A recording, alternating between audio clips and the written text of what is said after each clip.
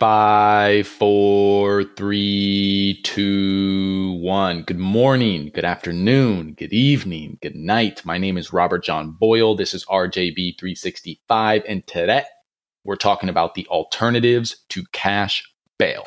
So yesterday I introduced the concept of cash bail, and I discussed why it has such a disproportionately negative impact on people of color and Black people specifically, and why we want to eliminate cash bail and move to something else. And so that's what I'm going to be talking about on today's episode. And let me just note as a caveat that everything I know about the alternatives to cash bail is what I picked up from content put out by the Bail Project. I'm very excited to continue diving in and supporting the Bail Project, and I'm excited to continue learning about potential other ways that we could eliminate cash bail and create alternatives to cash bail. This is not the end of my research. This is merely the beginning of my research. So let's dive in. Number one, not just eliminating cash bail, but eliminating pretrial detention as the standard.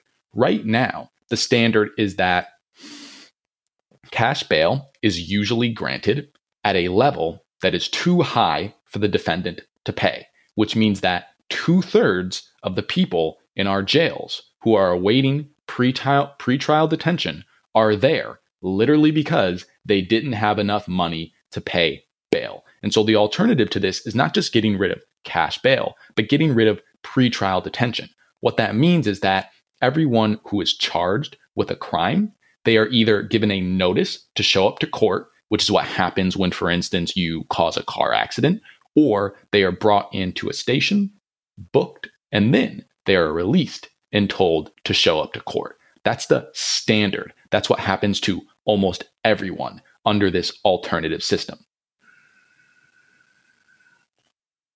The only way that someone could be detained pre-trial is if either the officer who arrested them or a prosecutor in the case is able to present real, clear, convincing evidence that that defendant, if they were to be released, is going to commit violence against a specific individual or is definitely going to flee.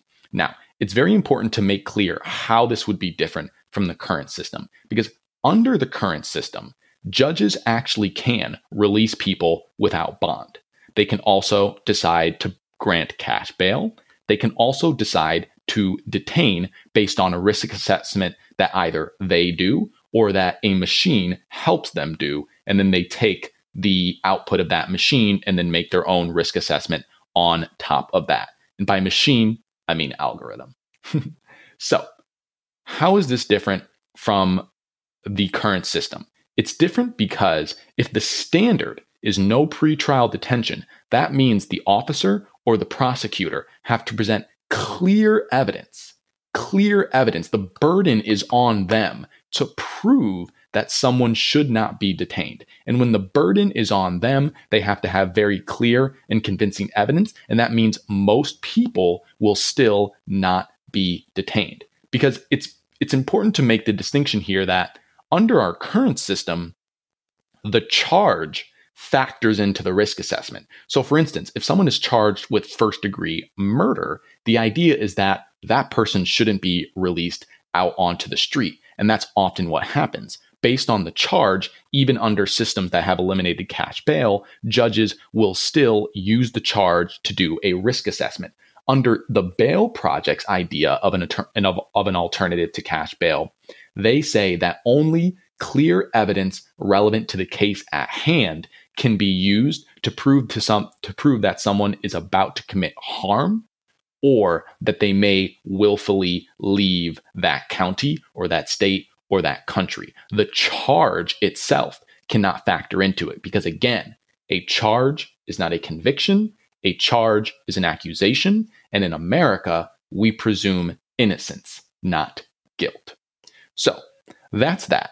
Let's talk about what happens if the standard is pretrial detention, there's no cash bail. How do we get people to show up for their court date? So what the Bail Project has found is that the reason a lot of people don't show up for their court date is not because they willfully didn't show up. It's because they had a work conflict, or they had to take care of a child, or there was a health emergency, or they didn't have access to transportation, for instance.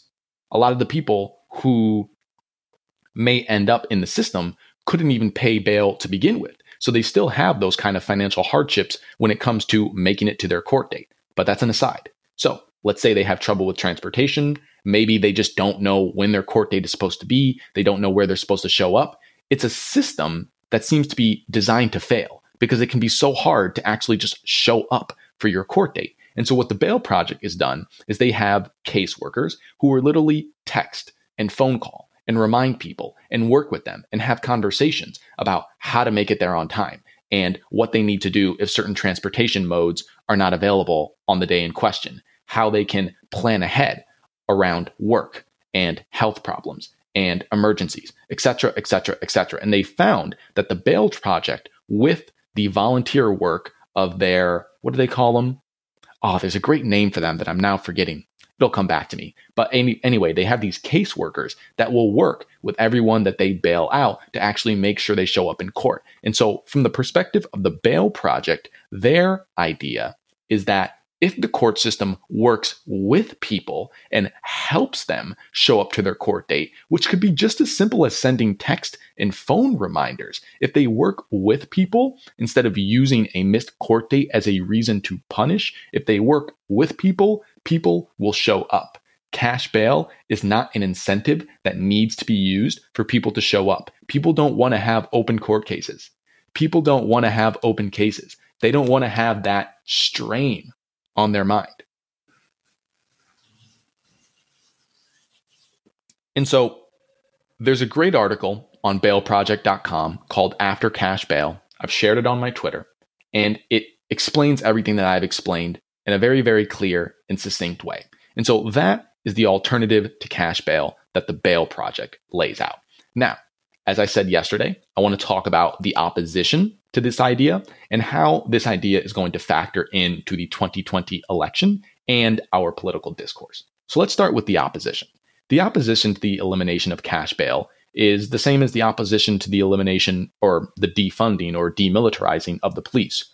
Rapists and murderers are going to be running through the streets. That is basically it. They're saying if you eliminate cash bail, you're going to have people who have committed crimes who are then going to be released and they're going to recommit. Seems logical, but there's a few things that we need to keep in mind when dealing with this kind of retort. The first is the presumption of innocence. People who have been charged are not people who have been convicted. They are people who have been accused. So treating someone like a criminal just because they have been charged is not what we are supposed to do under our own constitution, under our own purported legal system. We presume innocence, not guilt. Charges are accusations, not convictions. Number two, most crimes are misdemeanors. So this idea that if you end cash bail, you're going to be letting out all of these rapists and murderers is the same idea that is used against the defunding of the police and in general is used to scare people into not supporting policies that try to reform our criminal justice system, because those are criminals. Those are rapists and murderers, but that's not true. Most people who commit crimes that end up in the system, they're misdemeanor crimes. And what a misdemeanor is a non-violent crime or some type of crime that doesn't rise to the level of a felony.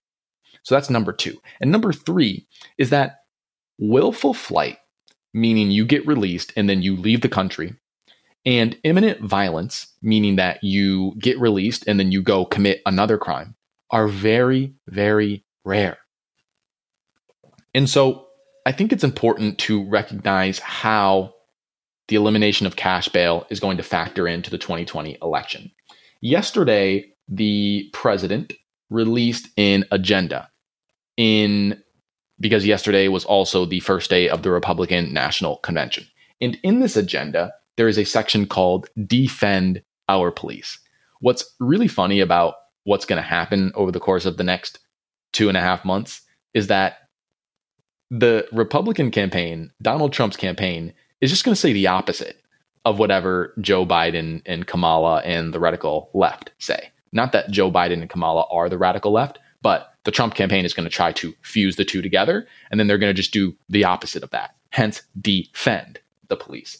And anyway, the last bullet of defend the police says end cashless bail and keep dangerous criminals locked up until trial.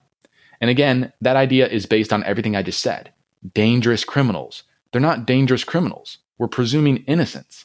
They're not dangerous criminals. Most crimes are misdemeanors. They're not dangerous criminals that are going to be released and going to wreak havoc on American streets. But nonetheless, I think it's important to read from Kendi here because he says something that really, really relates to what we just saw. This is page 208 of How to Be an Anti-Racist. Quote, racist policymakers drum up fear of anti-racist policies. This is me speaking. In this case, the anti-racist policy is an alternative to cash bail. Racist policymakers drum up fear of anti-racist policies through racist ideas. Dangerous criminals, rapists, murderers. Knowing if the policies are implemented, the fears they circulate will never come to pass. Once the fears do not come to pass, people will let down their guards as they enjoy the benefits. Once they clearly benefit, most Americans will support and become the defenders of the anti-racist policies they once feared. There is historic levels of crime and shooting specifically being committed in many, many American cities. And that is probably going to continue up until the election. If you ask me, that has a hell of a lot to do with unemployment and the fact that we've been locked down for so long. And also the fact that the wealth gap has been increasing for decades and that so many people in America still live in poverty. But that fact that there is more violence and more shootings is being used as an argument against things like alternatives to cash bail or defunding, now I'm using their language, defunding the police. And this is just going to keep happening. This is going to keep happening and keep happening and keep happening. More and more fear is going to be stoked. They're going to try to say that anyone who is even associated with the jail is a rapist or a criminal. They're going to use those type of ideas against Hispanic and Black people, all of these racist ideas to stoke as much fear as possible so that they can continue with their agenda. That's what's going to happen. And I don't know who's going to win this upcoming election. What I do know is that if this guy wins again, if 45 wins again, we're going to have to wait a hell of a long time before we can create alternatives to cash bail and defund the police. If Joe Biden wins, I think it's also going to take a really long time because I don't think that the mainstream Democratic Party really, really believes in those things. But what I do know is that the debate over these somewhat radical ideas is going to come down to misconceptions over what it means to be a part of the criminal justice system. Specifically, the fact that we presume guilt instead of innocence, and the fact that we believe that most people who are a part of the criminal justice system are rapists and murderers, when in fact they have either committed a misdemeanor or they haven't committed a misdemeanor, and they're just there pre-trial because of fucking cash bail.